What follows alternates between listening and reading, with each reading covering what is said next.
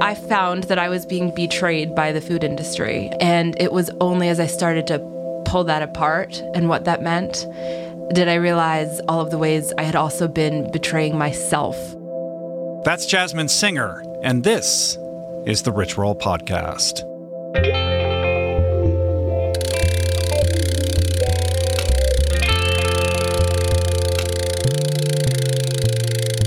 The Rich Roll Podcast. Hey everybody, how you guys doing? My name is Rich Roll. I'm your host. Welcome to the Rich Roll Podcast, the show where each week I sit down with the best and the brightest, paradigm-breaking minds and personalities across all categories of health, wellness, fitness, diet, nutrition, entrepreneurship, creativity, artistry, authorship, spirituality, what else? Meditation, mindfulness, you get the picture. The idea is to help all of us, myself included, unlock and unleash our best, most authentic selves. So thank you so much for tuning in today. You know what I really appreciate? When you guys tell your friends around the water cooler, maybe you send a text message to your mom, whatever. I really appreciate spreading the word about the show if you've enjoyed it.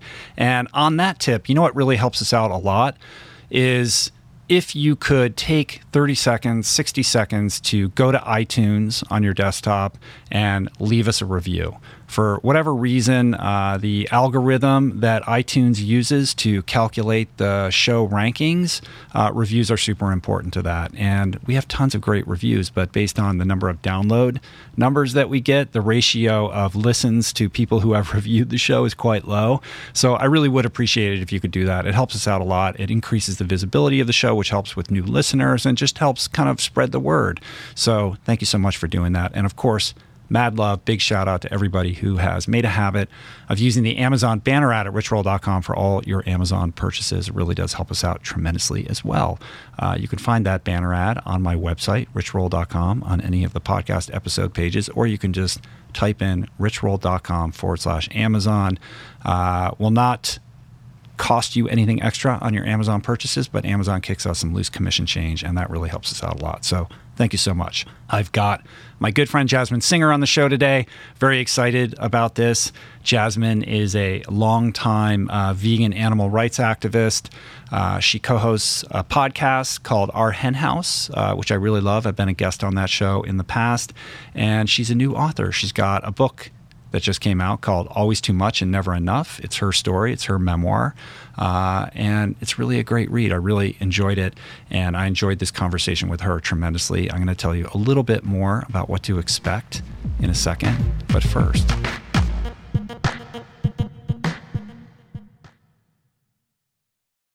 we're brought to you today by Momentous.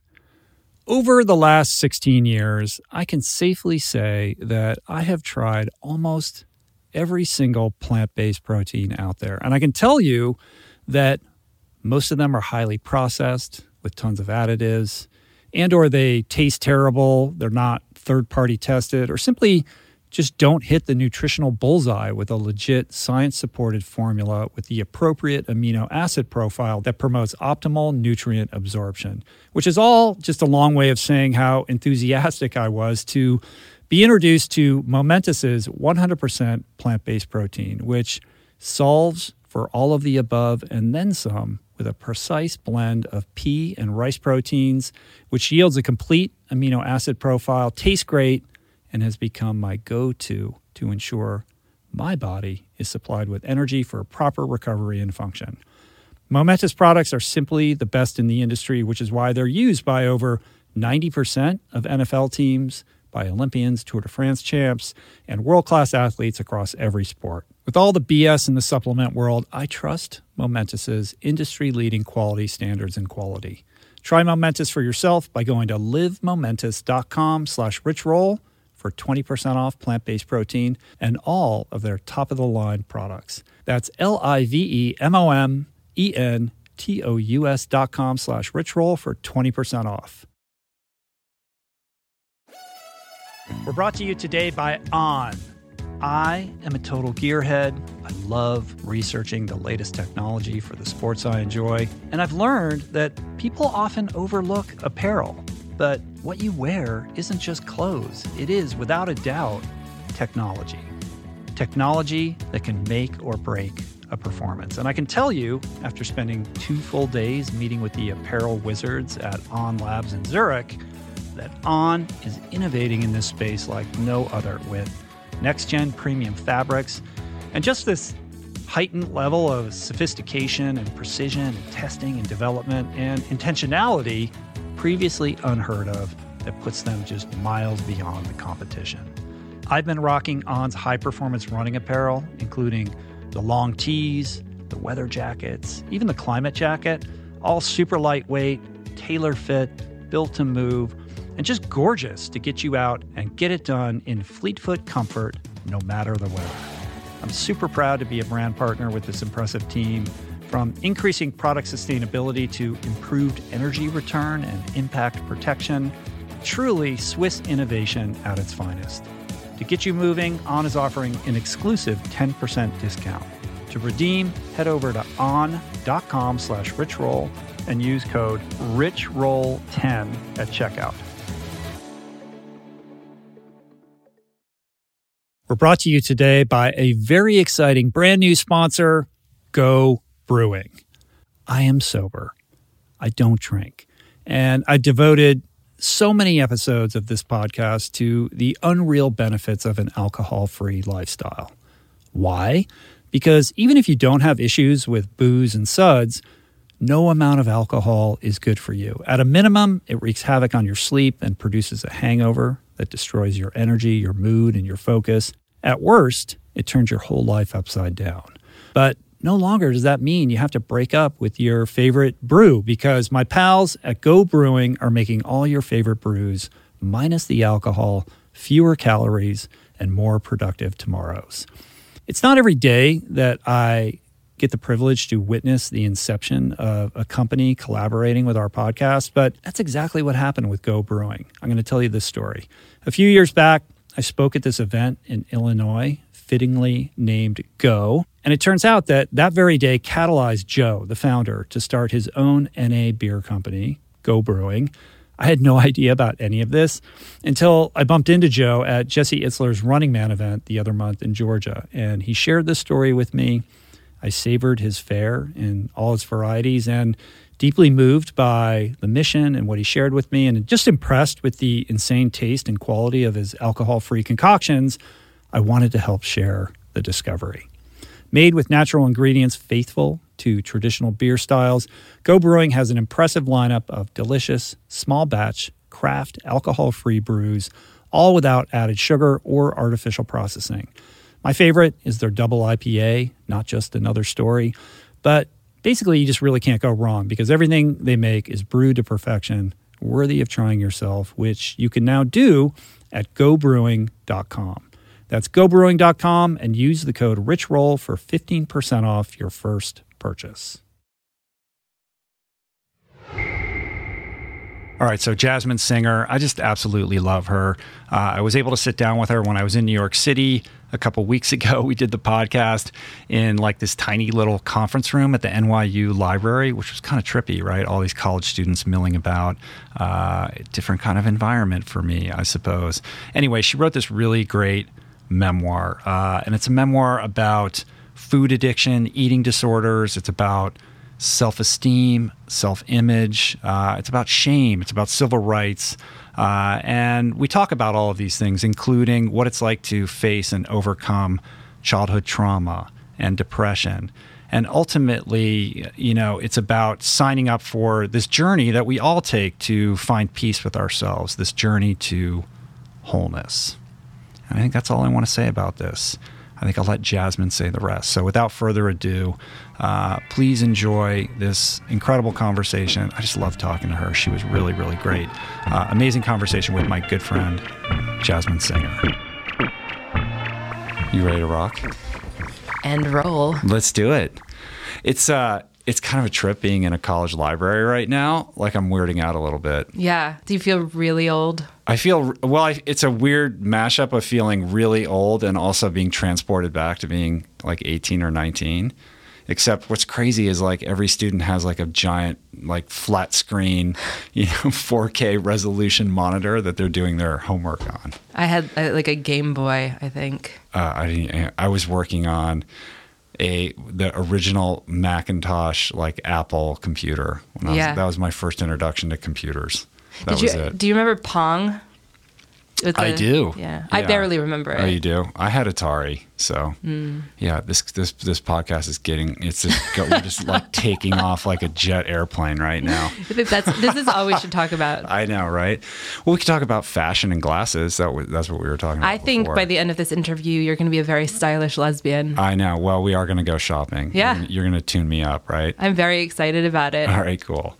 So, I'm very excited to talk to you about your new book, which is beautiful. Congratulations. Thank you. I thoroughly enjoyed it. You should be very proud. Congratulations on getting it done and birthing it to the world. Thanks. It's a beautiful story, and it's a very courageous story. You know, you allowed yourself to be quite vulnerable, and although, you know, your story is quite different than mine, a lot of the themes are the same. You know, I really related to it a lot, and I appreciated the honesty and the integrity. Well, I really related to yours very much, and I think you're right. There's just this common theme of finding personal authenticity. Yeah, it's a journey towards finding personal authenticity, but you know, I think if I had to encapsulate your story, it's really it's a journey to becoming whole, right? It's a journey towards, you know, kind of healing yourself, and you can kind of analyze it on a number of different levels. Like on a very top surface level, it's your relationship to food, and it's a weight loss story and all of that. But really, it's about, you know, a struggle with identity and you know, your place in the world, and trying to, you know, piece together these facets of your identity to, you know, to sort of connect with, you know, your authentic self, I suppose, right? Yeah, it's not something. I mean, how do you describe it? Yeah, I think that's it. In fact, I think you should do the rest of my book tour for okay, me. Good. Appreciate that. I think it's about finding and seeking personal authenticity. It's not as though I reach it by the end. Mm-hmm. I hope that I never feel as though I've reached it. I think it's an ongoing journey. That's an important point. Yeah. Yeah. So let's you know, explore this. Like, let's go to the beginning and set the stage for, you know, well, first, like, describe the book. It's weird because we're talking about the book, but we're really talking about your life, right? So it's like, tell me about your life, Jasmin. Well, I would love to know how you handle that too, because there's a very dramatic scene in it. It's the most dramatic scene in it. And at my book launch in New York City last month, somebody said to me, I'm in the scene where that man did blah, blah, blah to you. And and he's like, very powerfully written. And I was like, thanks. That was my story. That's my life. But yeah, I found that I was being betrayed by the food industry. And I think a lot of people listening to this can probably identify with that and relate to it. And it was only as I started to pull that apart and what that meant did I realize all of the ways I had also been betraying myself through hiding, really, behind rows and rows of Oreos. Mm-hmm. But it starts off as, you know, somebody who is perhaps a little uncomfortable in their own skin, is seeking to connect, you know, maybe just unsure of how they fit in the world, and finding solace and comfort in food in this kind of increasing chaos that is your home life, right?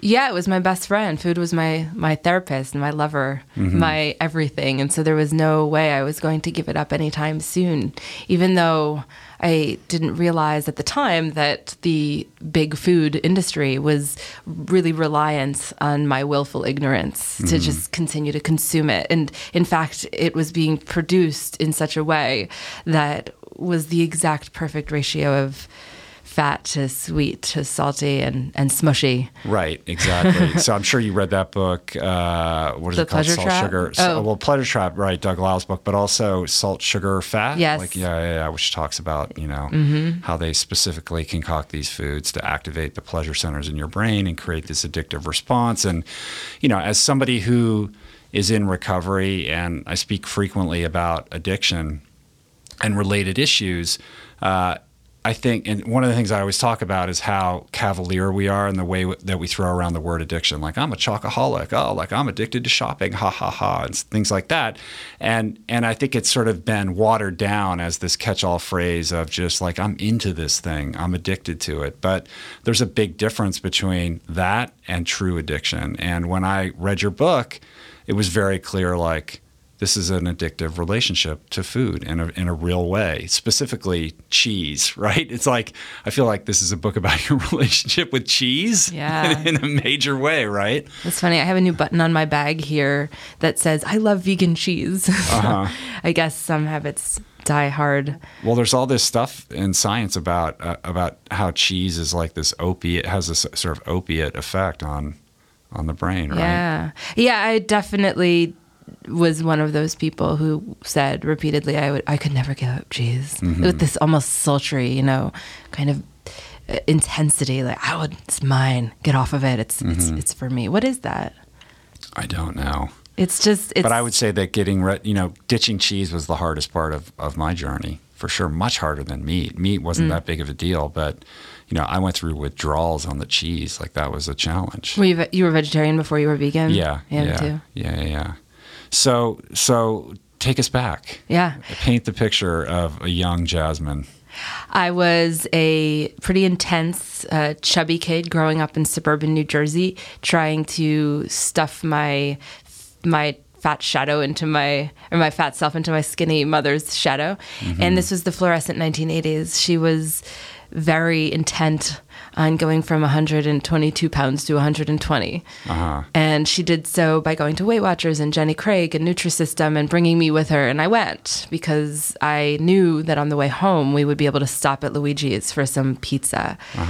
There's this mentality that I later adopted in my 20s when I wound up working for Weight Watchers, in fact, where after your weigh-in, it's like free time. You can eat whatever you want. You can binge however you want to, and it doesn't count. And it's funny because it never really addressed the systemic issue of why we develop these poor mentalities around eating and around food and around body image. And so when I was growing up, I was very, very bullied.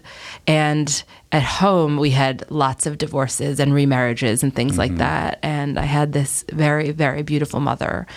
And so my solace and my best friend really became what I ate.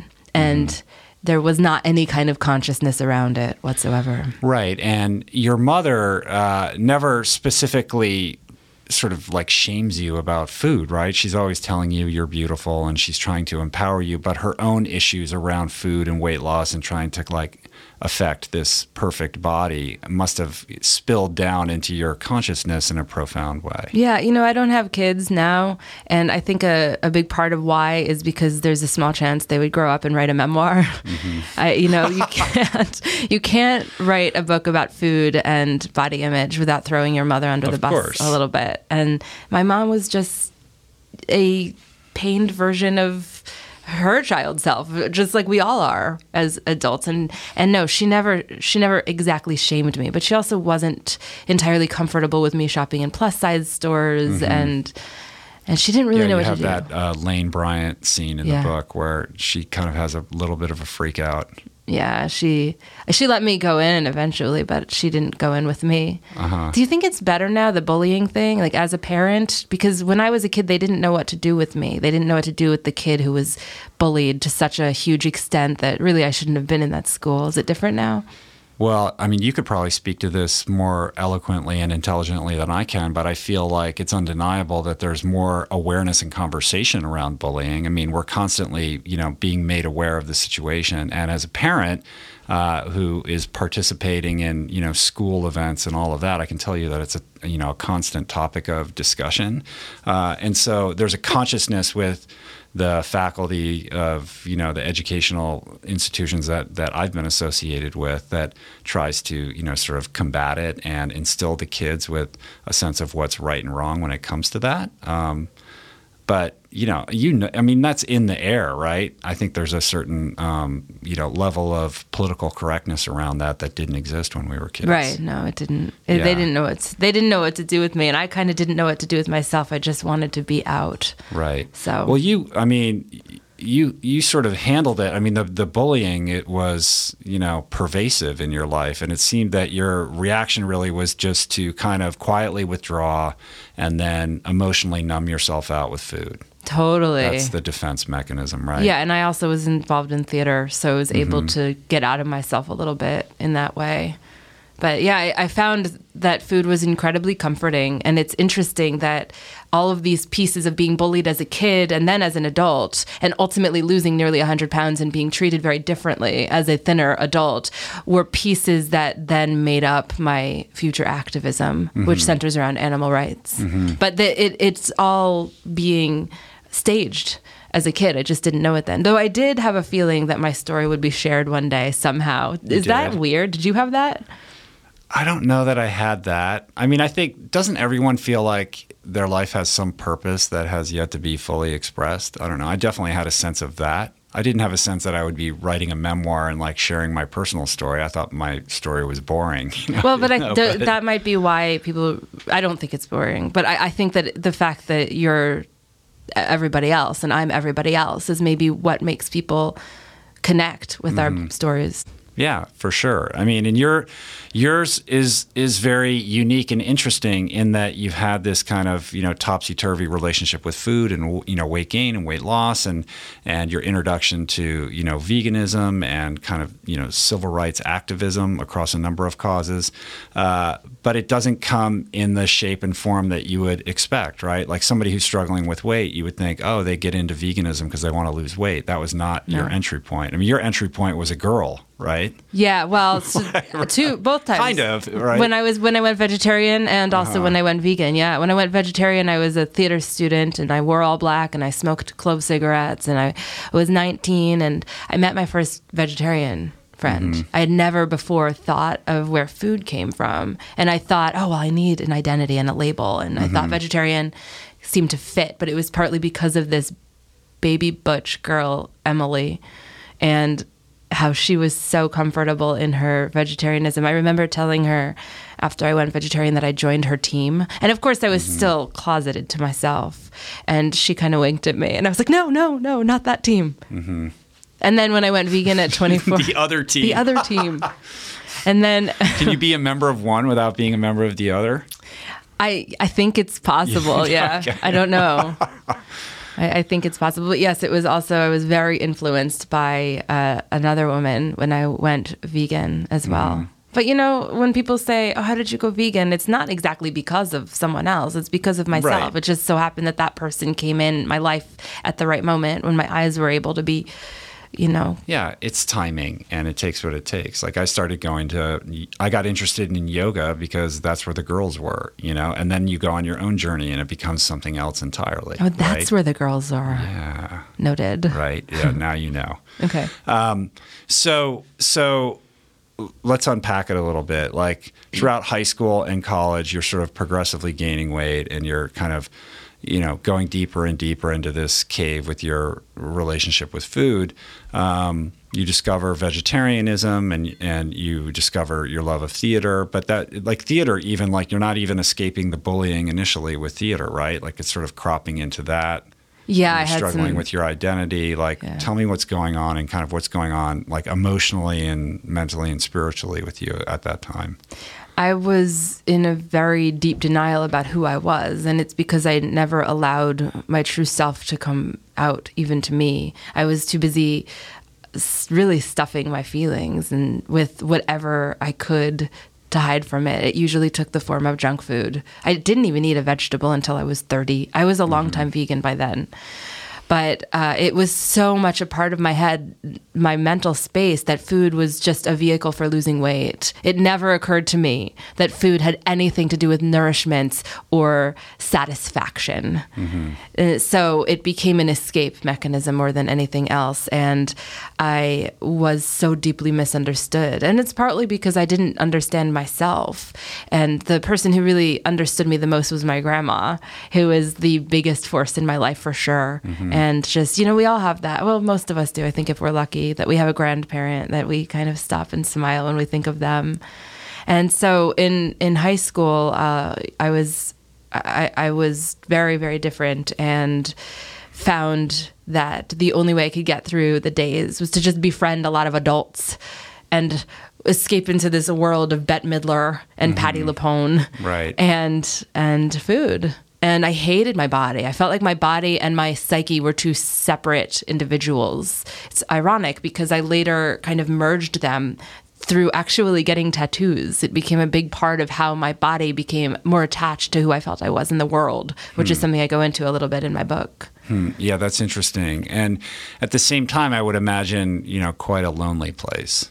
Yeah, I had some pretty deep depression for sure. And, I remember being about 14 and finally I'd seen a therapist, and the therapist suggested I go on Prozac, but it was brand new to the market. My mother was really uncomfortable with that. So I didn't go on it until I was in college. And then I definitely did my share of drugs for mood stabilizing. And I was misdiagnosed as bipolar at that point. So I was put on lots of medications that I shouldn't have been on, and ultimately wound up just unable to function physically. And so I left college briefly because it was just too much. It was like I was a musical theater student and I couldn't even lift my leg to jeté. Right. And meanwhile, being completely unaware that the real drug in your life and the true coping mechanism is food all along, right? It was food, and I'm not an alcoholic, I did my share of drinking at that time as well. And nobody ever pointed out or put together, certainly not me, that maybe alcohol had something to do with my depression as well. And so it was like the quiet moments in my little apartment in Center City, Philadelphia, where I would be by myself at night and just wonder how I could get out, how I could get out of this world, how I could get out of my body, just literally grabbing fistfuls of flesh, wanting to rip them off, hating myself, having no peace whatsoever. And the only things that would assuage my angst would be whatever toxic substance I could find. And maybe my toxic substance took a different form than yours, but ultimately it was rooted in a very similar mentality, I think, of a mix of addiction and a extremely imbalanced relationship to what and whom I was consuming. Was there a conscious awareness of that going on at the time or not? Not at all. I existed in this haze between knowing that I was unhealthy and that I had no peace within my body, and being in complete denial about that, and just pretending that I could just fit in, because at that time I was a theater student, so everyone was queer and different, and so I thought I could just fit in there into this world of weirdos. Think Fame. Imagine Fame. That was basically my college experience. But then I think you describe it as like a gayer version of Fame or something like that, a little bit more misfitty and weirdo-y. Totally misfitty, misfitty and weirdo-y. Definitely. Well, it's interesting because I remember in the early years of my recovery, I would go to meetings and people would say I'm really noticing how much I'm medicating myself with food. And I was like, what are you talking about? I had no, even throughout all my struggles with drugs and alcohol and getting clean and sober and all of that, and really developing an understanding of the relationship between a mind-altering substance and my behavior and kind of that captivity that exists with that, having no understanding that could actually take place with food as well. It's not something that is part of our, kind of cultural conversation. I mean, maybe now it is, but it wasn't in my experience. Well, also you have to eat. Yeah, exactly. So I've had people say to me that they think that the idea of food addiction is complete bogus banana nonsense, because you have to eat.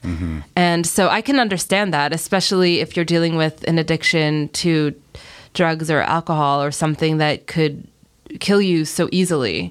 And of course, if you look around in this country, I'm not comparing it, but if you look around, our country is being plagued by food addiction and the diseases that are thoroughly avoidable. The obesity epidemic is through the roof. And obviously by switching to a healthy vegan diet, people could avoid so much of the diseases that are killing us. And, of course. But it's not always just about veganism.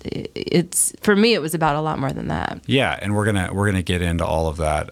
But this idea that food addiction isn't real because how can you be addicted to food when it's necessary for survival? That really misses the point. I think the distinction is when your relationship with food starts to, cause negative ramifications in your life, like when you're starting to use it for a purpose other than sustaining yourself, right? Or nourishing yourself, or some base level of like, conscious, mindful enjoyment. But beyond that, when it starts to interfere with, the good things in your life. Yeah, and it doesn't become a good thing in your life as it can be. I mean, food is one of the very basic things that we all share, that we all love or should love. It's so satisfying to eat a good meal. It's like a sexy experience, and you're depriving yourself of that, or at least I was for 3 decades, because my brother who read this book, he was texted me as he was reading it, which was pretty funny.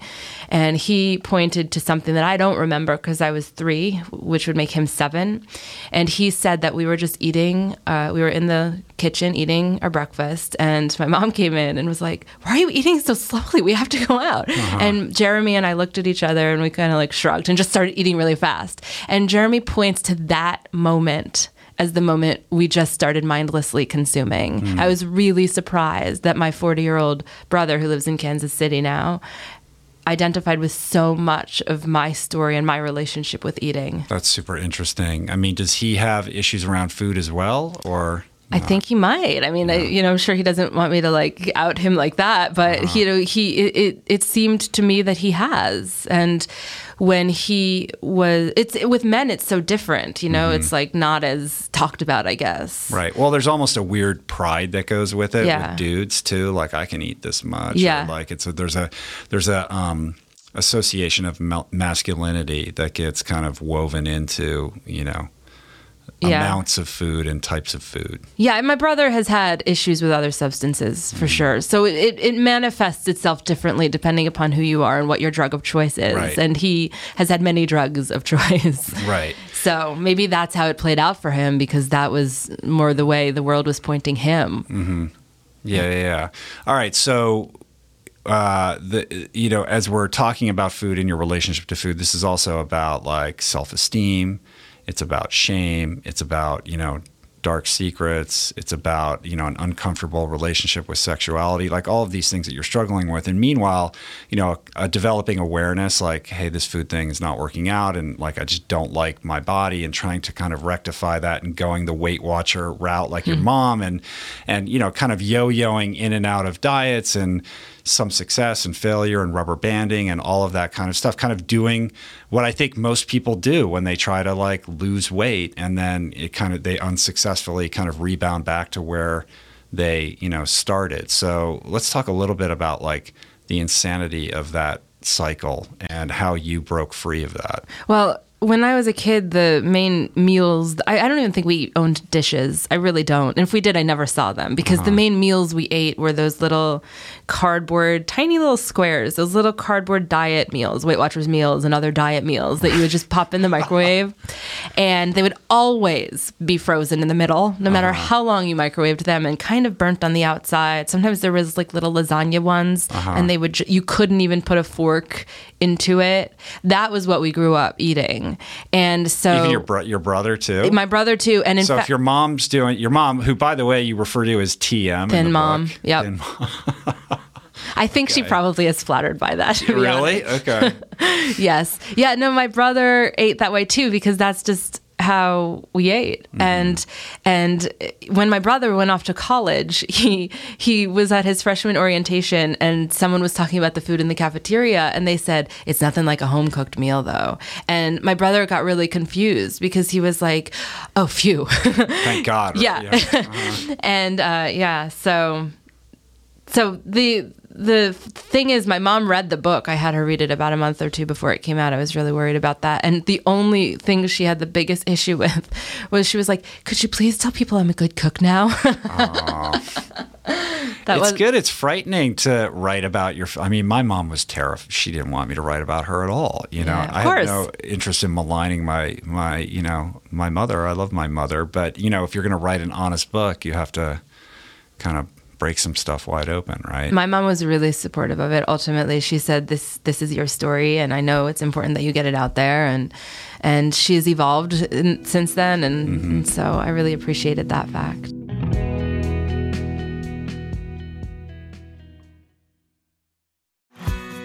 We're brought to you today by Recovery.com. I've been in recovery for a long time. It's not hyperbolic to say that I owe everything good in my life to sobriety. And it all began with treatment, an experience that I had that quite literally saved my life. And in the many years since, I've in turn helped many suffering addicts and their loved ones find treatment. And with that, I know all too well just how confusing and how overwhelming and how challenging it can be to find the right place and the right level of care, especially because, unfortunately, not all treatment resources adhere to ethical practices. It's a real problem. A problem I'm now happy and proud to share has been solved by the people at Recovery.com, who created an online support portal designed to guide, to support, and empower you to find the ideal level of care tailored to your personal needs. They've partnered with the best global behavioral health providers to cover the full spectrum of behavioral health disorders, including substance use disorders, depression, anxiety, eating disorders, gambling addictions, and more. Navigating their site is simple. Search by insurance coverage, location, treatment type, you name it. Plus, you can read reviews from former patients to help you decide.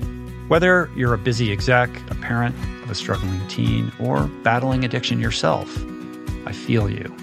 I empathize with you. I really do. And they have treatment options for you. Life in recovery is wonderful, and Recovery.com is your partner in starting that journey. When you or a loved one need help, go to Recovery.com and take the first step towards recovery. To find the best treatment option for you or a loved one, again, go to Recovery.com. What is the meaning of life? What happens when we die? What is our purpose here? If, like me, you ponder these delicious existential questions, I have got just the thing for you. It's called Soul Boom. It's a podcast hosted by everyone's favorite best friend and my friend, the deep thinking and deeply hilarious Rainn Wilson, where he communes with intellectuals and entertainers, theologians and philosophers in intimate exchanges that tickle the mind, heart, and yes, the soul.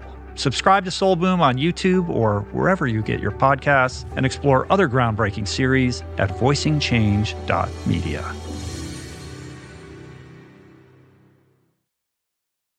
You are listening to this podcast because you care about improving your health and your well-being. But this quest is incomplete if you have yet to add my friend Dr. Rangan Chatterjee's Feel Better, Live More podcast into your listening quiver.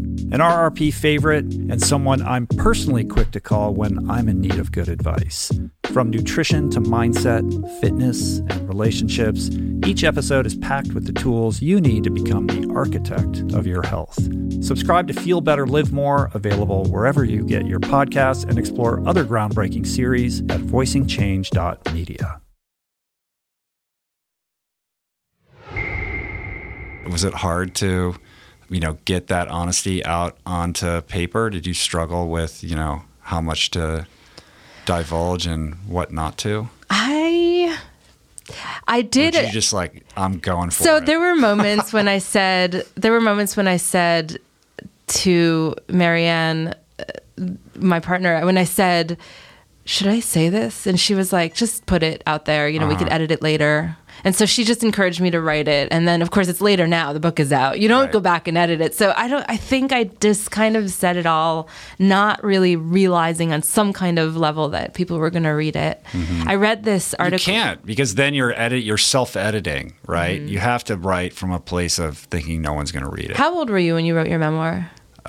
43. Okay. I read an article in the New York Times recently about memoirists under 40 and how they inherently lack perspective, which is true. I mean, I lack more perspective now than I'm sure 10 years ago it would have been a lot different, and 10 years from now it'll be a lot different.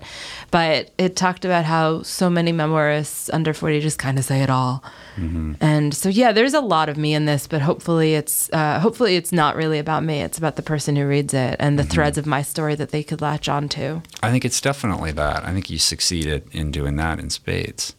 I hope so. For sure. Yeah, thanks. All right, so Weight Watchers, you're going around the merry-go-round. You're having these, you get those days where you can eat whatever you want. I don't get the cheat day thing anyway, but that's a whole other subject. It's bad. It's just a terrible way. It keeps you it keeps you addicted. Oh, of course it does. If once a week, like if somebody said you can eat whatever you want once a week, like there's a lot of diets out there that are popular that give you that cheat day. I would just spend 6 days obsessing about that one day that I would get to think. I would never be able to free myself from the chains of that obsession. Ding, ding. Yeah. That's it. I mean, that's what it was. And that's because there's a bottom line. And, to be fair, I have heard that Weight Watchers has changed in recent years. I know some friends who are on it who it really works for them. And so I'm not trying to poo upon Weight Watchers. For me, the fact that there is a bottom line, whenever you're dealing with a company that has a bottom line, in my head, that doesn't work because it's these big companies that are invested in you sticking with whatever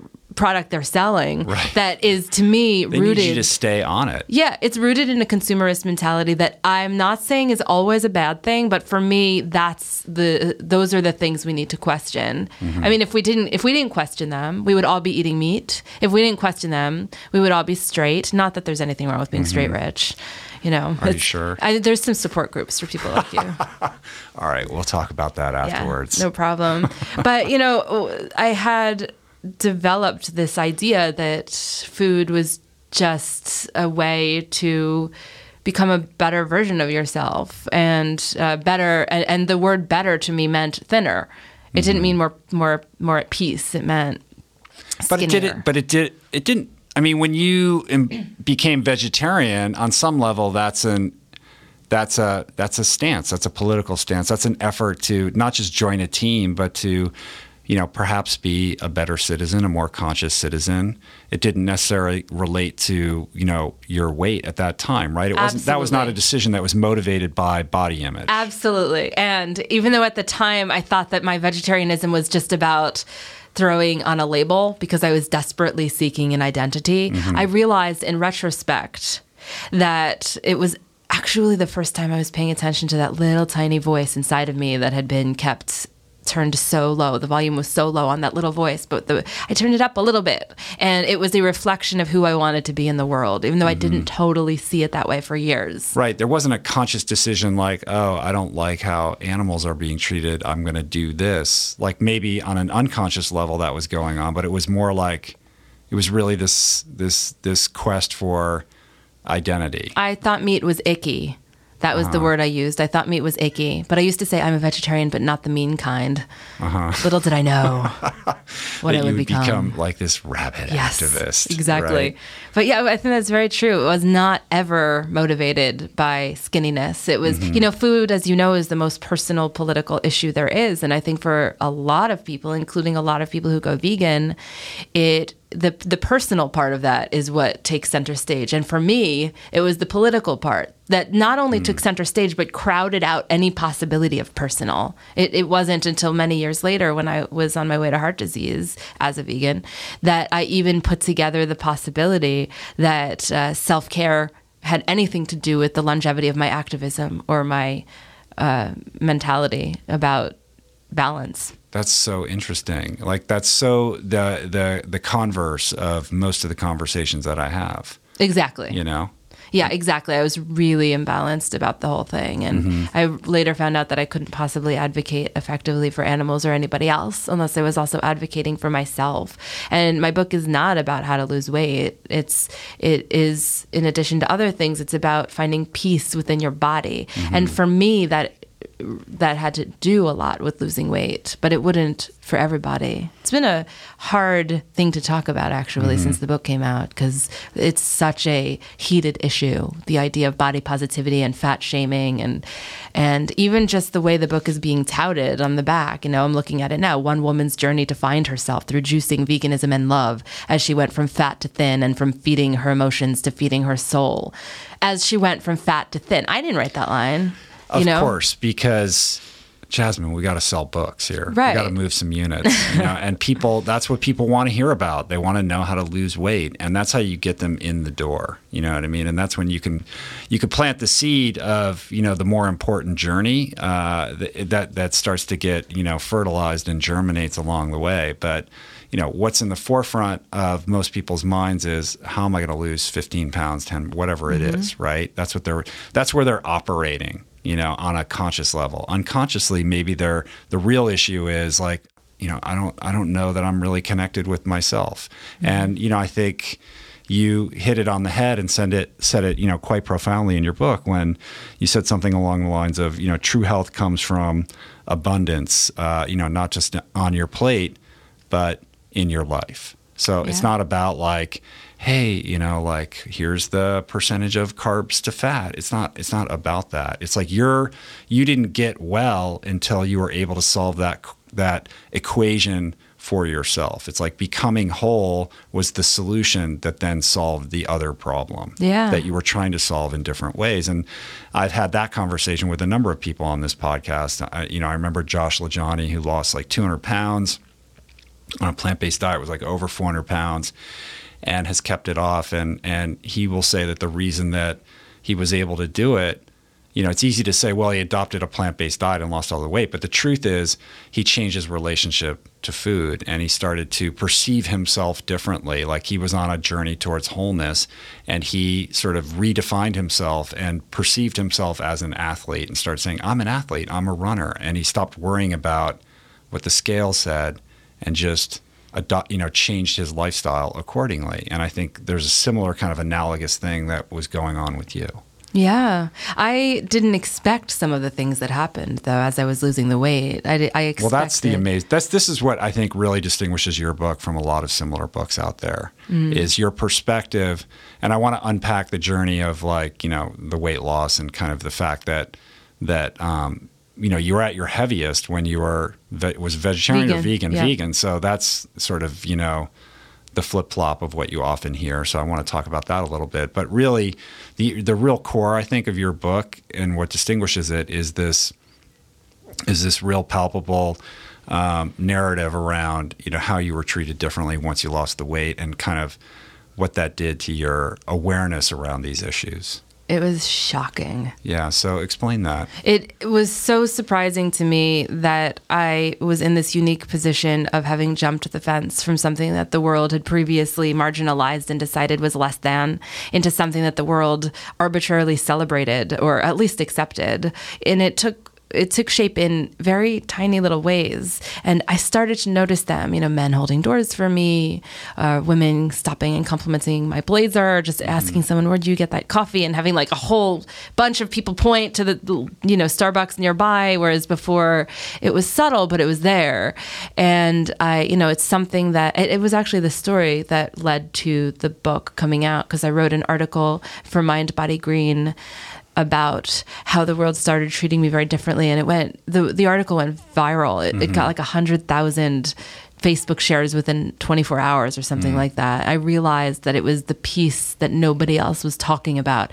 And to me, it pertained directly to my activism, because how easy it is for us as a society to just cast certain beings aside as less than and just celebrate other ones. It ties in very directly to the bullying that I underwent as a kid, and it ties in very directly to the way animals are treated behind closed doors. And so the gist of the piece that you wrote for Mind Body Green was... It was how the world treated me very differently when I lost 100 pounds, and how it kind of created a chip on my shoulder. I have a scene in my book where I'm at the mailboxes in my building in New York City here, and for the first time ever, my neighbor talked to me, and it was to tell me how great I looked and to ask me how much weight I lost and to comment on the weather and to just kind of make small talk with me. And previously, he had always ignored me, which I know is kind of a thing here in New York. But I started to realize that this wasn't a coincidence. I was being accepted, and it made me realize how unaccepted I had been before. Right. The fascinating thing about that to me is that on some level, this is what you always wanted. You were looking for connectivity. I loved it. You wanted to get to this place, and now here you are, and people are actually acknowledging you, and you can connect in that way that you always wanted to. And yet this sparks like an anger, like a resentment that comes with a deeper awareness of what's kind of the more pernicious things that are going on in our culture. I'm not going to say I didn't like it too. There is, I would be lying if I said that there is not something really satisfying about quote unquote thin privilege.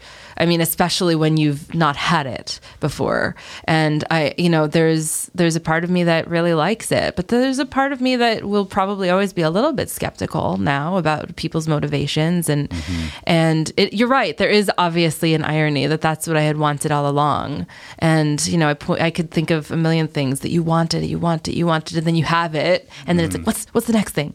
But yeah, for me, losing all of that weight and being treated very differently was life altering. I didn't expect. I expected my worldview to change, but I didn't expect the world's view of me to change. Really? Why not? I would think that would be the primary thing that you would expect. Like, if I can do this, then the world will treat me differently. I thought maybe I would just enjoy my life more. I didn't realize that the world would enjoy my life more. So it was, it's a balance that I'm constantly thinking about, and I'm always aware of how our identity and our self-perception impacts what we put into the world. I'll tell you, when I wrote that article for Mind, Body, Green, I got a lot of emails, mostly from people saying, this is exactly how I feel. Thank you for voicing this. And from a lot of fat people, I use the word fat very much intentionally, but from also a few people who were angry at me, just really pissed off at me and saying like, well, maybe you were finally confident and maybe that's why the world was treating you differently, because you were putting something out there that you hadn't before. And I just really, I felt that was really missing the big picture, because I don't need to tell you that the world celebrates thin people. Just open your eyes, look around. So it is definitely a hot button issue. And even now, I wonder how I'm perceiving others who are not the way society says we should be. There was a moment where I'm a tap dancer, in addition to I don't want to say a runner around you, but... No, you're a runner. You're a FAME graduate and a thespian and many other things. Yes. But I loved, and many other things. But I love to tap dance, and I started to tap dance again in my 30s. I hadn't since I was a, musical theater kid. And I was at Suen having a macro plate, and so I was talking to Marianne about my tap class, and I said there was a new girl in the class, and she said, what's she like? And I said, she's fat. And then I was like, what did I just say? Like, why did... The first word that you used. It didn't even... It was just the way... Why was that what I was seeing about her? So suddenly everything turned around. And I am questioning that constantly in myself. Yeah. In the sense that you're just as much a, sort of a victim of this culture as anyone else. Probably. I am human. Right. I mean, I try and... Well, we judge. Of course. We do. We do our best to not judge, but we're hardwired to do that. I think that my eyes were recently opened a lot. I was speaking at a high school in Tucson. I was so scared. It was the scariest talk I've given on this book tour. But I was in Tucson to speak at a theater, which is much more the space that I'm comfortable in. And I was asked to speak at a high school, kind of as a favor, and I did. And it was a Quaker school. And these kids were they were 14 and 15. They were very into social justice, very into LGBTQ stuff. And so I said, how many of you have ever felt like you were being stereotyped or just sort of lumped into a broad category? And everyone raises their hand, of course, especially not only when you're talking to a room full of largely queer youth, but just youth in general. They're so misunderstood. And I said, of course, we're all individuals with perspectives and points of view. And I said, how many of you have a companion animal? Everyone raises their hand. And I asked if somebody wanted to tell a story about their animal. And happily for me, the person who shared was talking about her pit bull, and I have a pit bull. So I was really excited. So she was talking about this story of how her pit bull was recently a victim to her neighbors throwing rocks at the dog. And the police were called. It was a very tragic story. And the dog was blamed. And I said, okay, so you're dealing with a very fun-loving animal who just wants to be accepted. She had explained this about her dog before that. And the dog was misunderstood and being blamed. Who does that remind you of? Us, everyone in the room. And that was a nice entree for me to talk about farmed animals and how they're just the ultimate victims of being othered. And I read a story from my book about Rudy the rooster, who's a chicken who I had met at Coming Home Sanctuary in upstate New York, who had really been through hell and back. It didn't even have feet, had prosthetic feet that they gave him at this sanctuary, and how he was now very into wooing his ladies and just being a charmer. We're all individuals. That's a big part of the book. Right. Interesting. And how do you, as somebody who is, a member of the LGBT community, as, a vegan, as somebody who, has had, these weight issues, as somebody who's been bullied, what is your perspective on this kind of current climate? We're in a college library right now and immersed, surrounded by millennials, and there's kind of this new culture of like hyper political correctness, and we're in this day and age of microaggressions and warning labels on books that we all read in high school, and everybody's a special snowflake. And I have I don't know how to process all, it's very different culturally than the way that I grew up, and I don't know. Part of me, feels like an old man is get over it. You got to live in the world. You got to develop a little bit of a thick skin around some of these things. We're creating a bunch of wussies out there, and also being sensitive to these issues, and trying to understand and really empathize with what's going on with youth culture. How do you conceptualize all of that? I think that society shifts in a lot of different ways, and one of the ways is by examining and re-examining the language we use and the stories we tell and how we tell them and how they're reported on. So I agree with you that there is a significant amount of attention on words and labels and what should be quote unquote allowed and what shouldn't. And I think some of that will fall through the cracks, and the way that society will shift will be represented in what doesn't slip through the cracks. And I also believe that we are, early adopters when it comes to animal rights as a social justice issue. And so even though all of these dialogues are happening in college campuses, I'm not sure they're happening as much as they should be around non-human animals, but they're starting to. And just looking at the LGBTQ movement and the prominence that it's gotten just in the last, I was going to say 20 years, but heck, 10 years, 5 years. It's been moving in a pretty speedy way, yet animal rights is moving even faster. I mean, these are all we need to do is reach a tipping point. We only need to reach 10% of society in order to get everyone else to follow suit. It's already happening in Israel. And so I think that the amount of words we could attribute to all suffering of all animals and recognize that this is really a different spoke on the same wheel, and the mentality of othering folks like me, like you, or is rooted in the I am better than you mentality that allows us to exploit and consume animal products. In order to live truly authentically, for a lot of people, I think if they had their eyes open, truly, they would stop consuming animal products. And I think people are moving in that direction. I think it's picking up a lot of steam, and it's definitely being propelled towards that point. It is interesting to see what's going on in Israel right now.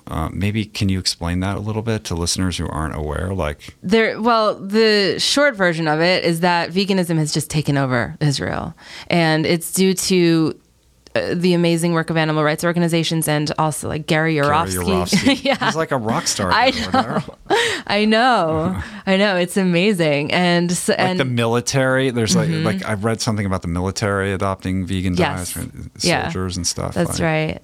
Yeah, it's kind of baffling. I've been vegan for 12 or 13 years now, and I've never seen anything like this. It's exciting to see that it's possible. And, I think that we're going to see a lot of change. Your kids are going to see a lot of change in their lifetime.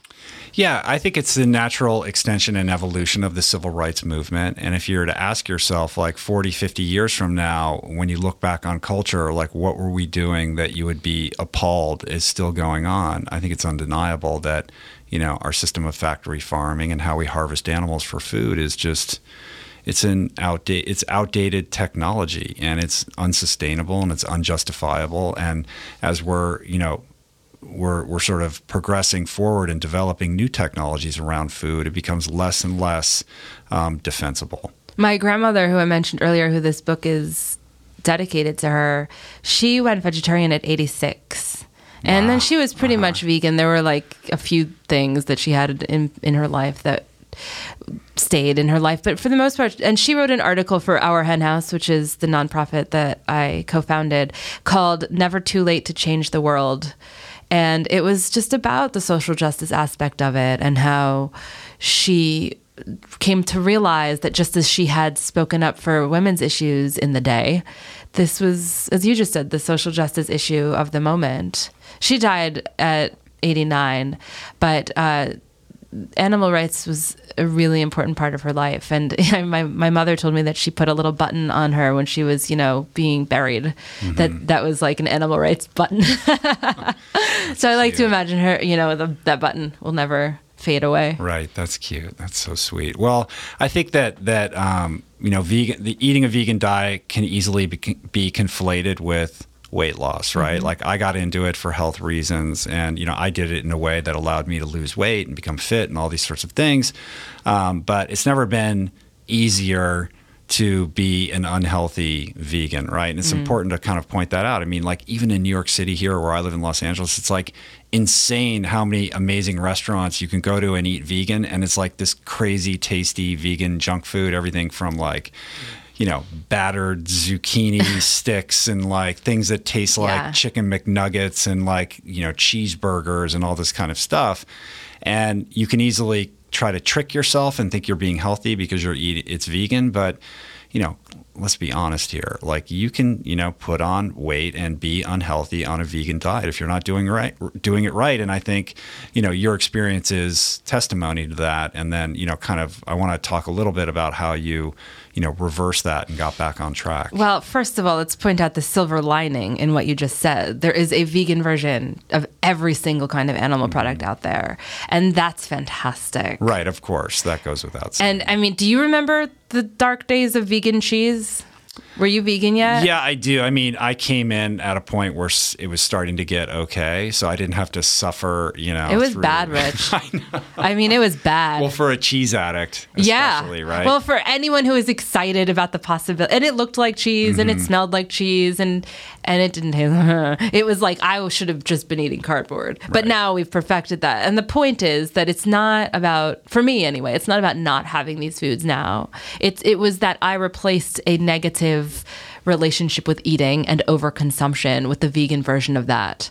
And I was working really long days as an animal rights activist, and I almost felt like I was allowed to have it. It was an altruistic thing to do. It was for the animals to have that amazing Butterfinger shake in Brooklyn and that fantastic cupcake on the Upper West Side and that pizza on the Lower East Side. And I felt like, oh, well, I deserve this. But what I was missing was that what I really deserved was taking a step back, examining my consumption habits, my identity and how that played a role in what I was eating and how I was eating it, and prioritizing self-care.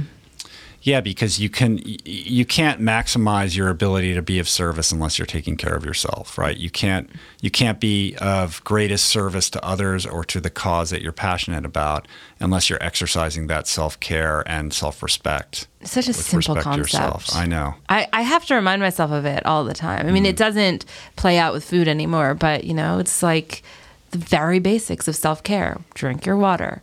Like get outside every day. Exercise, have a safe space of people around you, have good sex. I mean, it's just the very basic things that allow us to be optimal for ourselves and then in turn for our kids or for the animals or for whoever. So what was the turning point for you? I was 30 and I had been vegan for 6 years at that point, and I was told I was on my way to heart disease. Everything hurt all the time. I was in deep denial about that. I couldn't go up a flight of stairs without being out of breath. I would stop and check a pretend text message just to give myself a second to breathe. I was achy. I had adult onset acne. I had lingering depression again. And I just didn't feel well. And I couldn't get up from the couch. Like if I was sitting on the couch, I knew standing up was going to be an effort. And I wasn't taking care of myself. So I went to the doctor. And just to interject quickly, like at your heaviest, like 220 or something like that, in the right? 220s. 220. And at the same time, and I'm 5'4". You have this weird covetous relationship with food where you like would go into the bathroom stall and eat alone or just do it in isolation. And that really that's a very, like, to me, like, I'm like, that's what an alcoholic does with drugs and alcohol. Like, you do it alone, you do it in private, you don't want to be seen doing it. It becomes a very kind of clandestine shame, like that derives from shame. It started when I was a kid, and the kids would make fun of me, so I would just eat alone in the bathroom stall, and it definitely followed me through to college and then my adulthood as well. Yeah, there was a lot of eating in private and not even savoring it, just eating to be full. But was I?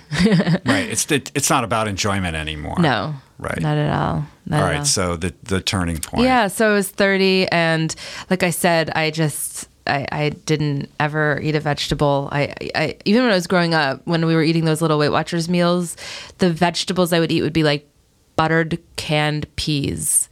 That was, I mean, to be fair to my mom, that was all I would eat. Poor TM. Yeah, poor TM. Yeah, and ketchup, that's a vegetable. There's tomatoes in it.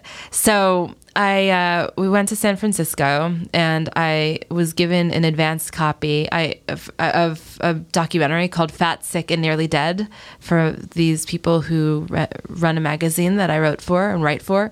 And they handed me the documentary, and it was about a man, Joe Cross, who decided to go on a juice fast for 30 days as a way to heal himself of an autoimmune disorder and just kind of try and find health. And he documented the whole process.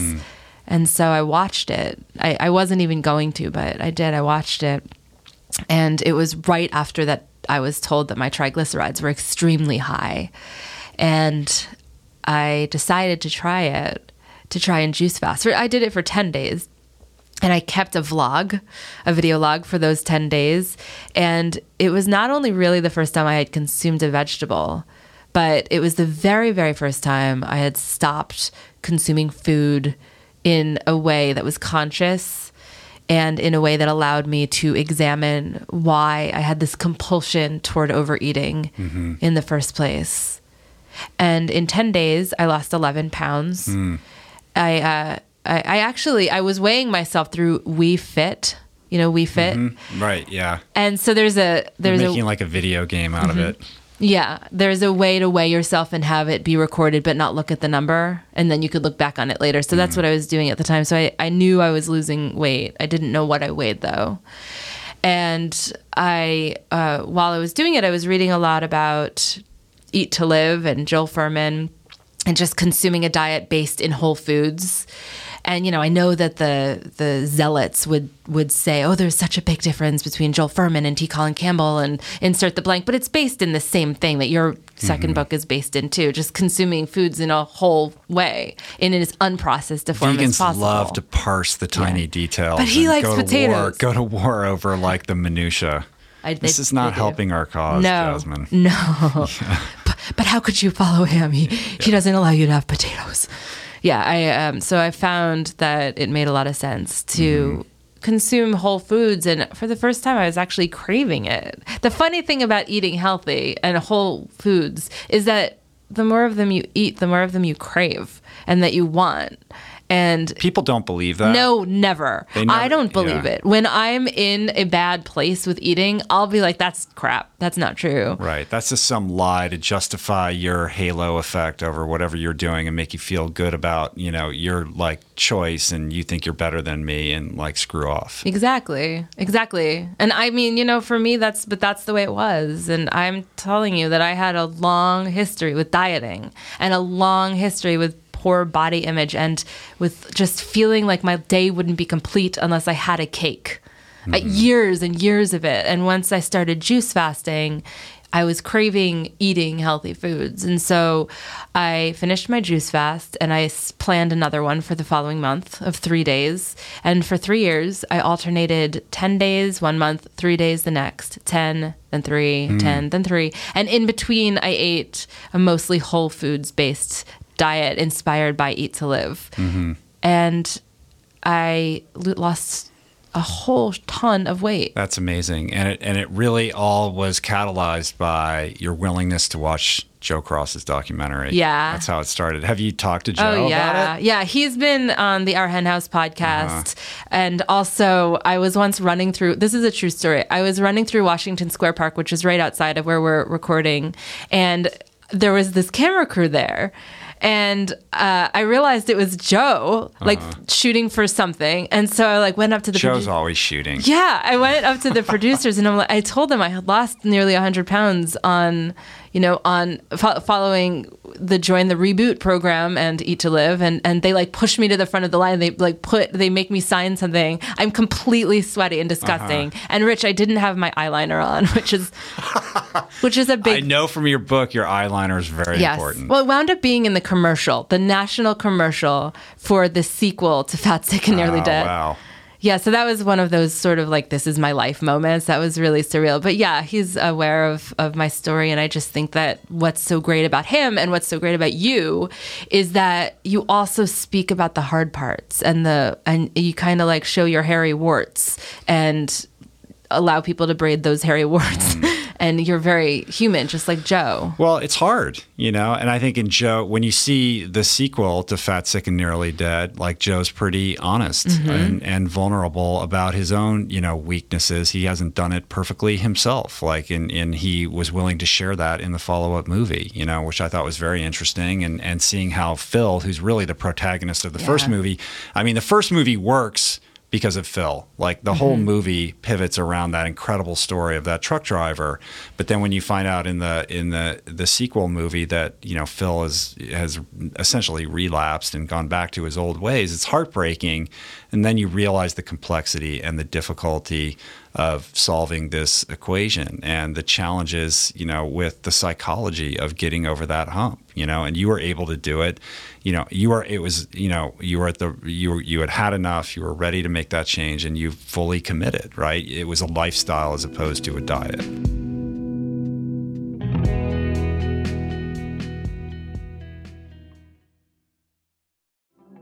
There are certain rare people who have a powerful voice and know how to use it. My friend Amanda de Cadenet is one such human. The podcast is called The Conversation because it is the conversation, a groundbreaking series of raw and honest exchanges on the issues that matter most: mental health, sex, politics, ambition, gender roles, and more. Listen to The Conversation wherever you get your podcasts and explore other groundbreaking series at voicingchange.media.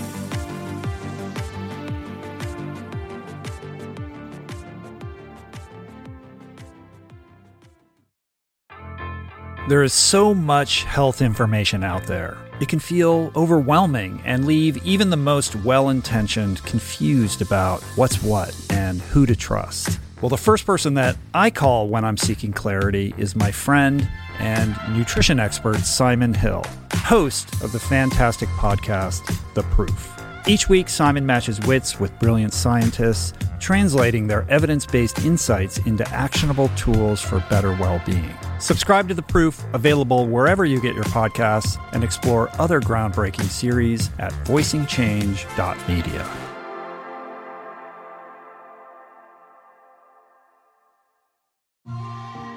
I'm super proud to announce my next venture, Voicing Change Media. This beautiful consortium of thinkers, storytellers, artists, and visionaries, all committed to fostering meaningful exchanges and sharing thought-provoking content. Voicing Change Media will feature shows like The Proof with Simon Hill, Soul Boom with Rainn Wilson, Mentor Buffet with Alexi Pappas, Feel Better, Live More with Dr. Rangan Chatterjee, and The Conversation with Amanda de Cadenet. You can explore this network and all its offerings at voicingchange.media.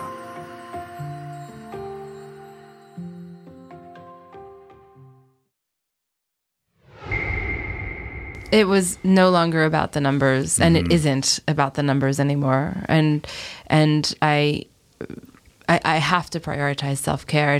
And it doesn't make me a selfish person, which is sort of how I had looked at it, and that was my activist mentality, which was the wrong mentality. But I think a lot of people in the service industry have that mentality, and a lot of parents have that mentality, like putting others first as opposed to ourselves and our stories. Right. And it's not sustainable long term. Right. You know what I mean? If you want to stick around.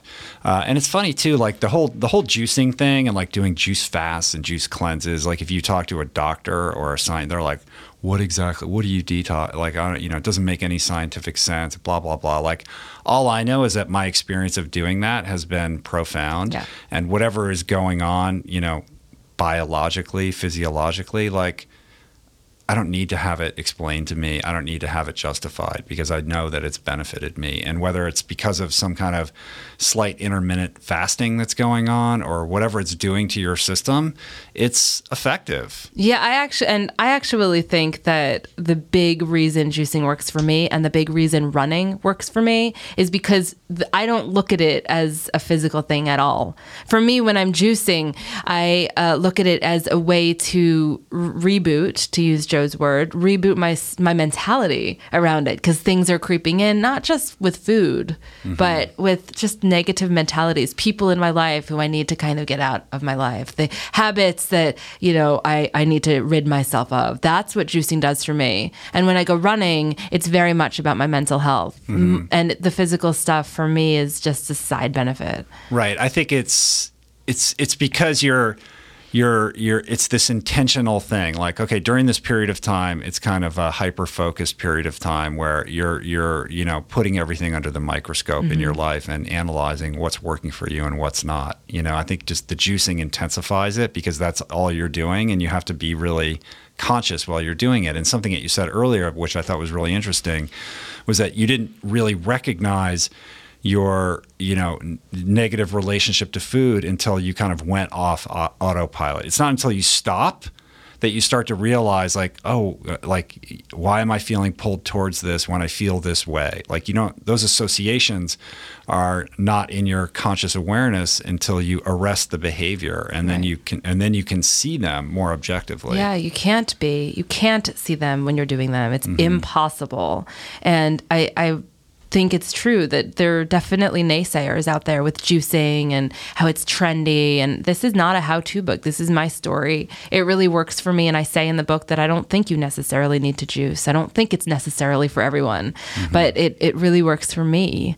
And I talk about why and how. If for nothing else, it's a dramatic thing to do, to shake things up. Like if you want to get out of your habit, whatever it is, like out of your routine and do something different, it's an amazing way to like wipe the slate clean and say, I'm starting fresh. I remember when you were on the Our Hen House podcast, you talked about... Which I love, by the way. Thanks. I still remember that conversation. We were sitting on the rooftop. It was a beautiful day. Yeah. In Soho.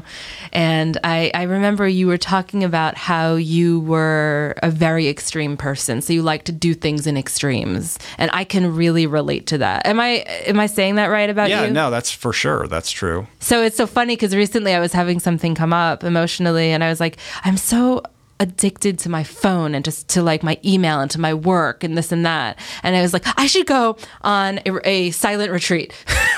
Well, that's like a juice cleanse for your technology. You know what I mean? Yeah. And Marianne was laughing at me. She's like, that's so you to just want to like go on a silent retreat, just because it's like the hardest thing I can imagine doing, just going on a silent retreat. And I get tired of people like going, well, you just have to be like a drama queen about it in extreme. It's like, that's what that's what works for me. Exactly. Like I did the crazy juice thing and it worked. Like allow me to, this is my story. I've been thinking a lot about like balance. Like oh, we should all be in balance. I've talked about this on the podcast before, but like, we should eat a balanced diet and live a balanced life. And I'm like, is that really true? I don't know if that's true. Yeah. I think when I've moved forward in my life, it's when I've allowed myself to be out of balance. I've given myself that permission, consciously, and then always, letting the pendulum swing back. It's about not being out of balance for too long. Yeah. But I think being out of balance, there's nothing wrong with that. And what does that mean anyway? How are you defining that? It's a really good question. And the whole pendulum thing I've been thinking about a lot lately, because when I wrote this book, during the process of writing it, which is a long period of time, I was still in the midst of doing juice fasts every month. And about a year ago, I wasn't able to continue to do them every month. My eating was it felt very good to me. It felt like it was what was working for me, but I wasn't able to continue such regular juicing. I still do it, but it's not every month anymore.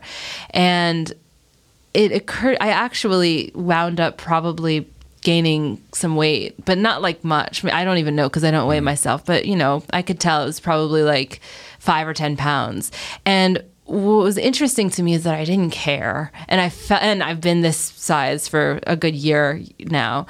And I don't feel like I would slip back into it because my mentality around it has completely shifted. And it was about the pendulum again. So it was a great moment when I realized that I feel really good and I don't feel at risk. I feel strong. And so that's a very empowering thing, and it's, the adage of self-esteem comes through performing esteemable acts. And those esteemable acts can be in the form of your outward advocacy, but they can also be a reflection of how you're treating yourself, right? Yeah. And I was aware that my book was coming out and I was aware that people would be talking to me about weight loss. I had an interview on women's health and they get on the phone with me and they say, "Hi, Jasmin, what do you weigh?" And I was like, "What? This is what? This is so weird, And I was concerned for a moment, and then I realized that just like this memoir. This is my story, and this is what I'm bringing to the table. And I'm remarkably flawed, and I'm remarkably human, and I'm remarkably honest about it. I think that I have found something that works for me, and I feel really good about it. But it's an interesting point. What is balance? Because I think in the moments where we are one extreme or another, there can be a lot of gifts in our lives if we choose to see it that way. In the dark times. Of course.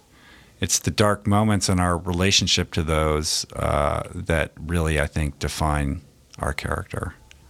You can't escape them. We all have them. I have a question. I was recently giving a talk in Salt Lake City with another memoirist, Josh Hennegarney, who wrote a book called The World's Strongest Librarian. And he told me that writing a memoir is like turning over rocks and you don't know what's going to be under them. Does that resonate with you? Did you feel like you learned more about yourself in the process of telling your story? Yeah, unquestionably. And that process continues to evolve as I go and do public speaking and tell my story. And I've done it so many times now that it continues to evolve. And I figure out, as I tell it, then I realize I start to see emerging themes in my life that I was unaware of when I wrote the book. Like if I was to write the book today, there's a lot of things I would have changed or refined or altered. And, for me, writing the memoir was kind of like, what Marianne told you, I vomited it all out and I did try to, then edit it and figure out where the important parts were and what was just extraneous. But that process is like this incredibly therapeutic thing where you see your whole life in front of you and you can identify oh, wow, I didn't realize that when these kinds of things occur, this is what I generally do or how I react, right? And that can inform your behavior patterns, moving forward. It's incredibly revelatory. It's revelatory, but I don't find it to be cathartic because cathartic to me means you move through something and it's just the nature of writing a memoir. It's just always there. It's kind of stuck in time in a way. So you have to bend in other ways. Oh, that's interesting. So you didn't feel it was not a cathartic experience for you to write your story? I think the cathartic part for me is now when people are pouring their souls out to me. The response to it. Oh, it's unbelievable what people are telling me after my talks. And what you're tapping into is pervasive. It's a pervasive epidemic in our culture, and it's a silent one. So many people living in shame over this issue that you were willing to pull the covers on and talk about honestly. And they don't know what to do. Yeah. People just don't know what to do. It reminds me of being, 20 and in my Rittenhouse, in my Center City, Philadelphia apartment, grabbing at my stomach, just screaming. That's what I think our country is doing. And someone just the other day at a talk I was giving in Seattle, said to me afterwards that her mother had died from complications of gastric bypass surgery. And it's because we are floundering and we are killing ourselves. And along the way, we're killing so many innocent creatures. It's sad, but there's something very empowering, I think, in not only voting with our dollars and realizing that in a world where we have such little control over so many things, we have control over what we consume, and we also have control over how we decide to love ourselves. That's super important. And that's something I talk about all the time. Like, we do feel disempowered as citizens, like our vote doesn't count and who cares, and, what could I possibly have to say that's going to make a difference? But, that decision about what you put on your plate is a very profound political act, and it has very real and significant ramifications in the world. It is important, and by swapping off the animal products from your plate and replacing them with plant-based foods, you are making a difference. Like, that is not a small thing, and I think that that's an act that, can be a piece in the puzzle of, repairing self-esteem and making you feel good about the actions that you're taking and on that journey to wholeness. And the journey to wholeness for me has a lot to do with who I want to be in the world.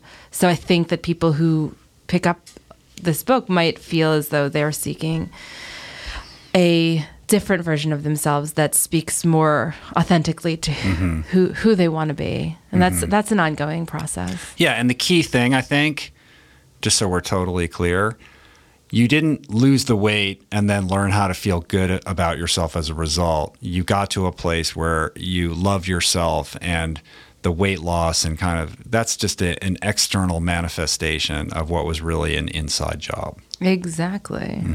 And so how has this affected your advocacy, your work life, your relationship, all of that?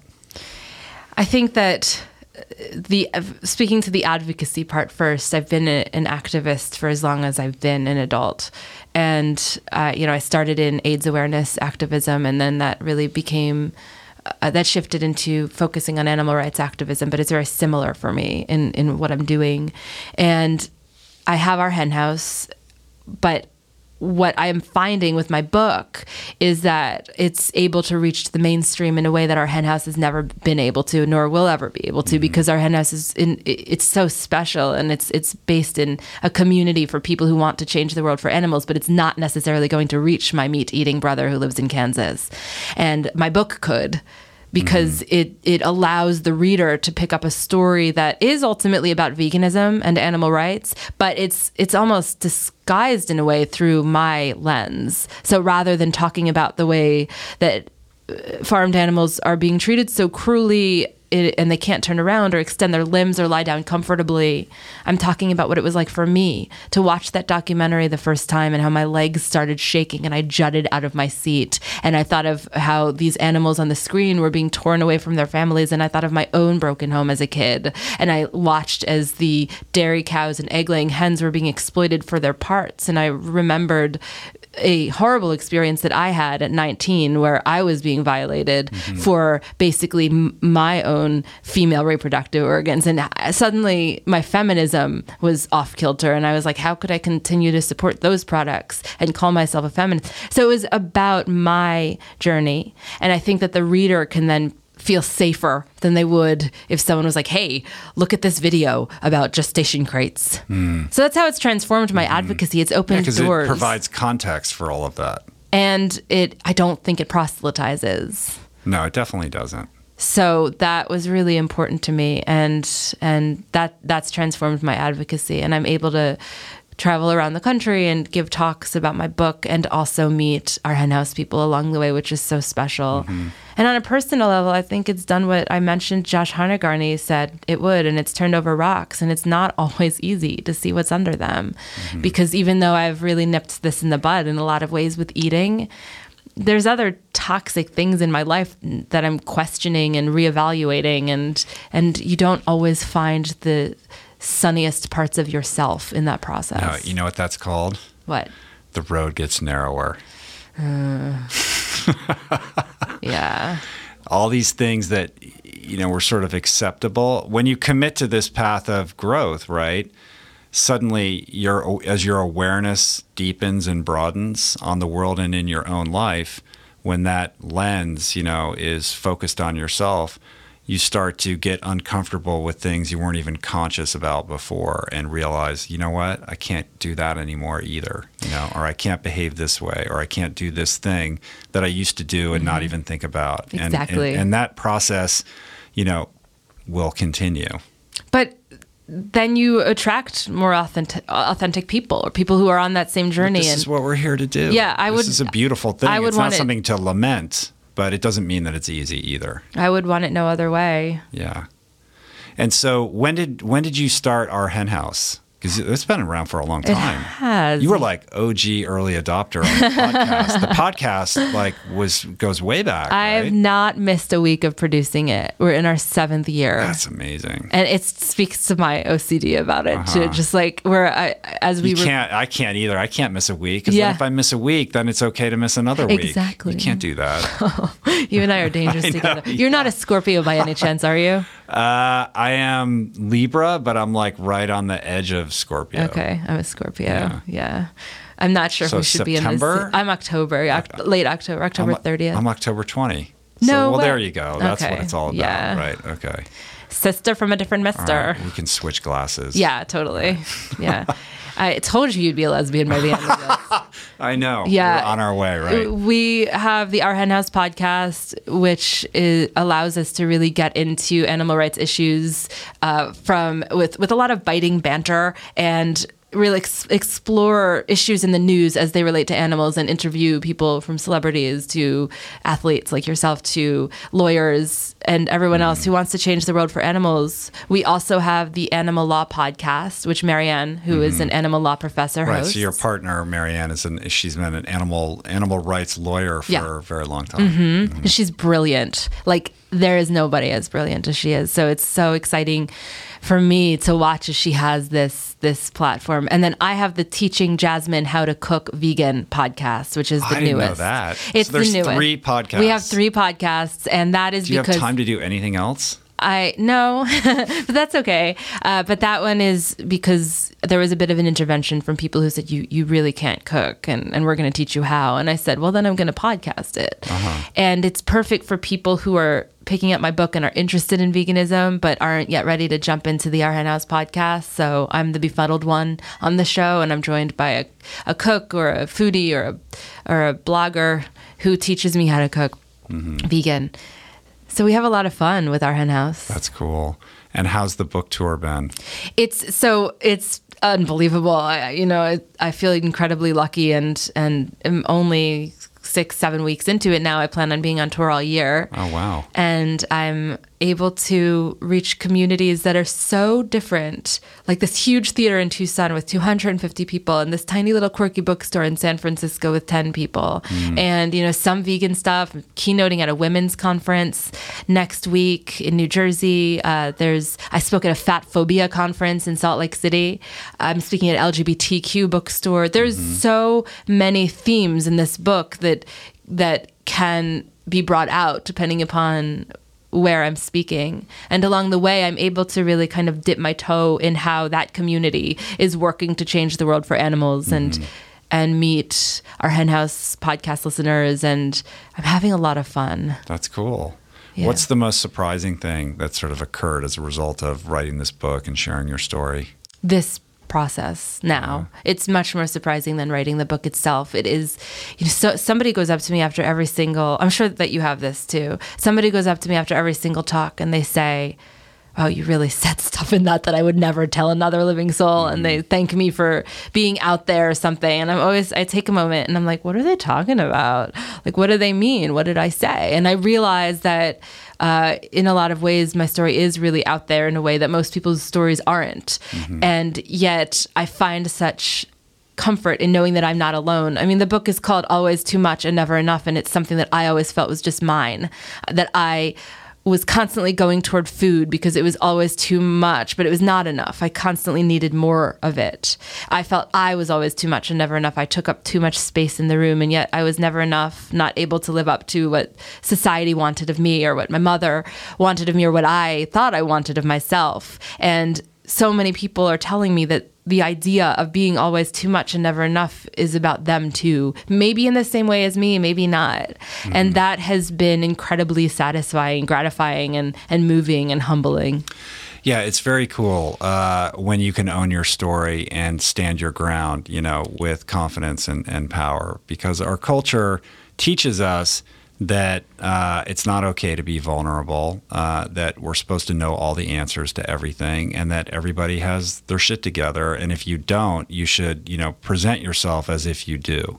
And the truth couldn't be more different from that, because when you can own all your warts and your faults and stand your ground and share that from a place of strength, it's incredibly powerful. And I think that's what allows someone like yourself and your story to connect with a lot of people who are suffering silently and in shame and feel like it's not okay to really, talk to somebody about these problems, which is the only way they're ever going to get them resolved and solved for themselves in the first place. Yeah, it's amazing to see how many people who fit society's definition of beautiful say, I feel that same way. And there's a piece of me that's like, you do? That's interesting. Yeah. There's this scene at the very, very beginning of my book, the jumping in part where I'm talking about how I've mastered the art of looking in the mirror in a way that I don't see my triple chins or any of the other perceived flaws.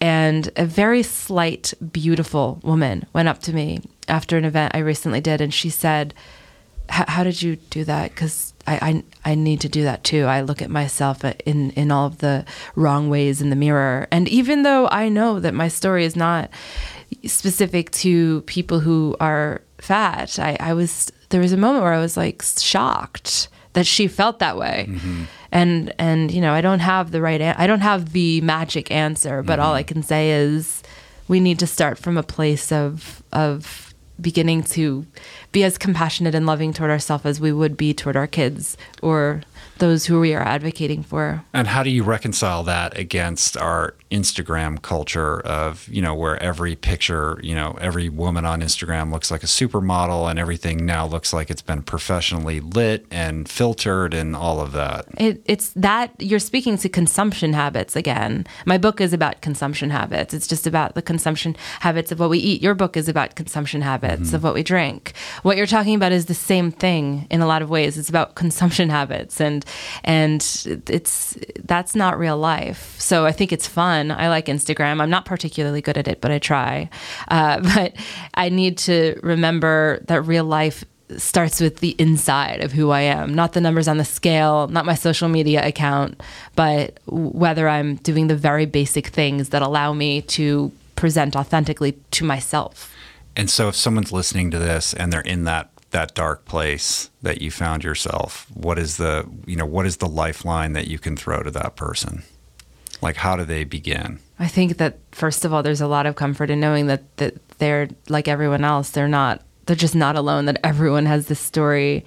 I know that I go to different rooms too. And in those rooms, I hear stories of people who are just trying to make it in this world. And that's what we're all trying to do. So I would say that the first step is to kind of give yourself a break and begin to piece together those things about yourself that you love to do. If you can't start with the things you love about yourself, start to realize that you have beautiful hair, then do something fun like tap dance or go to the theater, and just whatever it is that makes your heart sing, just start there. And then for me, I think it's important to take a break from the things in your life that aren't working for you. And that's going to be hard. That's hard.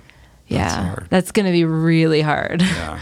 But do you know Sarah Hepola? She wrote Blackout. It's a memoir about alcoholism. Yeah. Uh-huh. I wrote to her about a week before my book came out, and I said and she wrote me back, which was basically like God writing to me. It was really exciting.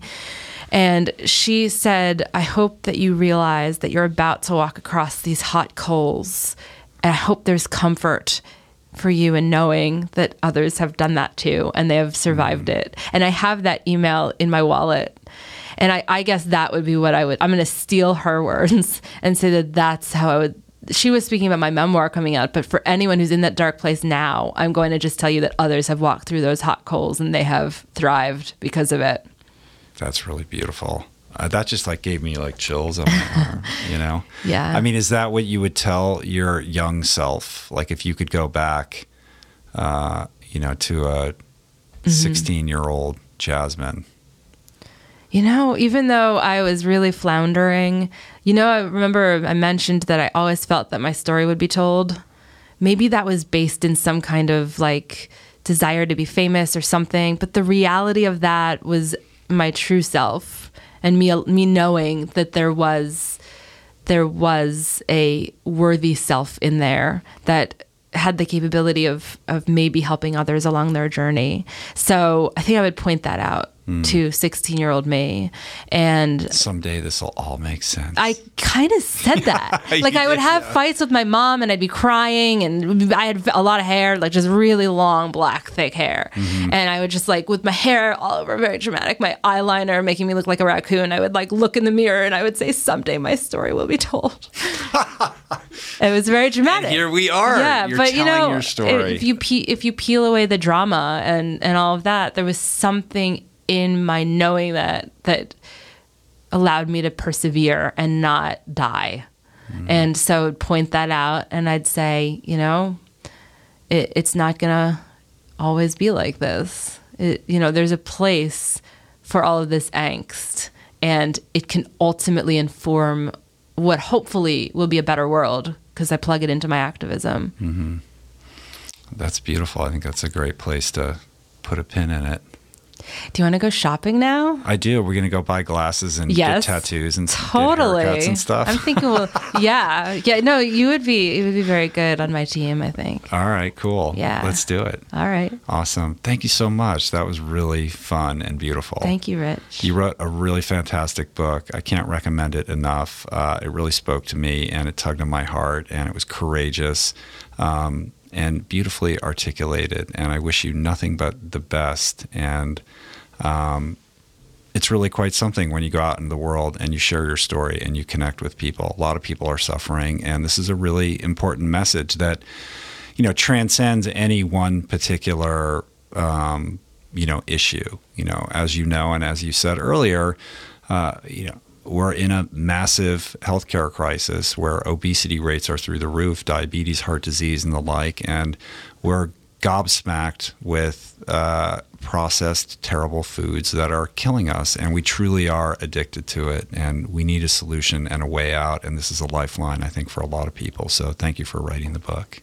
Well, thank you so much. Yeah. It means a lot to me that you just said all that. Thanks. And if you're digging on Jasmin, the best way to connect with her is to, first of all, definitely listen to one of her 300 podcasts. 324. Yes, ourhenhouse.org. It's .org, yeah. Right? And all your podcasts are on iTunes. And, of course, the book, Always Too Much and Never Enough. You can find it all fine booksellers. You can use the Amazon banner ad at richroll.com or buy it from a nice indie bookseller, maybe even better. And you're on the road speaking, right? So if somebody wants to come and see you, do you have all your dates and all that kind of stuff up on the site? On jasminsinger.com. And there's no right. E on Jasmin. Blame my mother, I do. Right.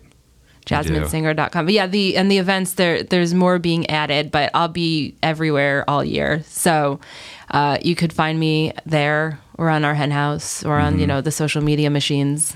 Where are you on social media? What's the best place? On Twitter, you could either find me at our hen house or at Jasmin_singer. Again, there's no E on Jasmin. And on Instagram, I'm Jasmin Singer Author. And on Facebook, it's pretty easy. Just type in my name and you'll see it, Jasmin Singer, or find our hen house. Cool. And I'll put links to all of that up in the show notes. And I think we did it. Thanks, Rich. This is fun. How do you feel? I thought it was pretty good. It was really fun. I feel good. This is definitely the most in-depth. I kind of feel like we should cuddle and take a nap. And go shopping. And then we'll just come back and we'll do another episode. I'm totally in. All right, cool. Thank you. Thanks, Jasmin. Peace. Plants.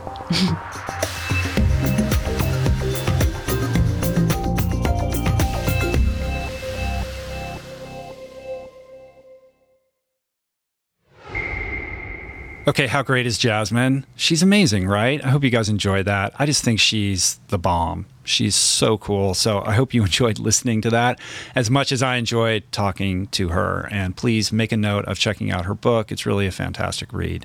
And also, don't forget to check out the show notes for this week's episode. Lots of links, information, resources to take your edification to the next level. You know what? Are you guys following me on social media? I never kind of talk about this, but I suppose I should mention that I'm at Rich Roll on Twitter, at Rich Roll on Instagram. I'm on Facebook. I think it's Rich Roll Fans is my page there. And I'm having a lot of fun with Snapchat. It's I am Rich Roll on Snapchat if you want to follow me there. I know for a lot of you, you're like, what, another social media platform? Do I really have to do that? All I can tell you is I'm having really fun just kind of sharing the visual experience of what a typical day in my life is like. So if you're into that kind of thing, you could check me out there. For all your plant power and RRP swag and merch needs, go to richroll.com. We got some nutrition products. We got cool t-shirts. We got even fine art prints, sticker packs, all kinds of cool stuff. And keep sending in your questions for future Q&A podcasts to info@richroll.com. I'm going to do another one of those pretty soon. And that's it. Thanks for all the support, you guys. Keep telling your friends. Once again, do me a solid. Go to iTunes. Leave us a review. Really doesn't take you very long, but it really does help us out a lot. So if you can remember to do that, I would greatly appreciate it. I work hard to bring you your free content every week. And on that note, I will be back again soon, next week for sure, with another amazing podcast. I got some really incredible guests coming up. I can't wait to share with you guys. So until then, big love. Treat yourself with care and respect. Take care of yourself. You cannot, as we talked about in the podcast today, you cannot be of service to others until you are of service to yourself. Take care of yourself so that you can then provide for others. Peace. Plants.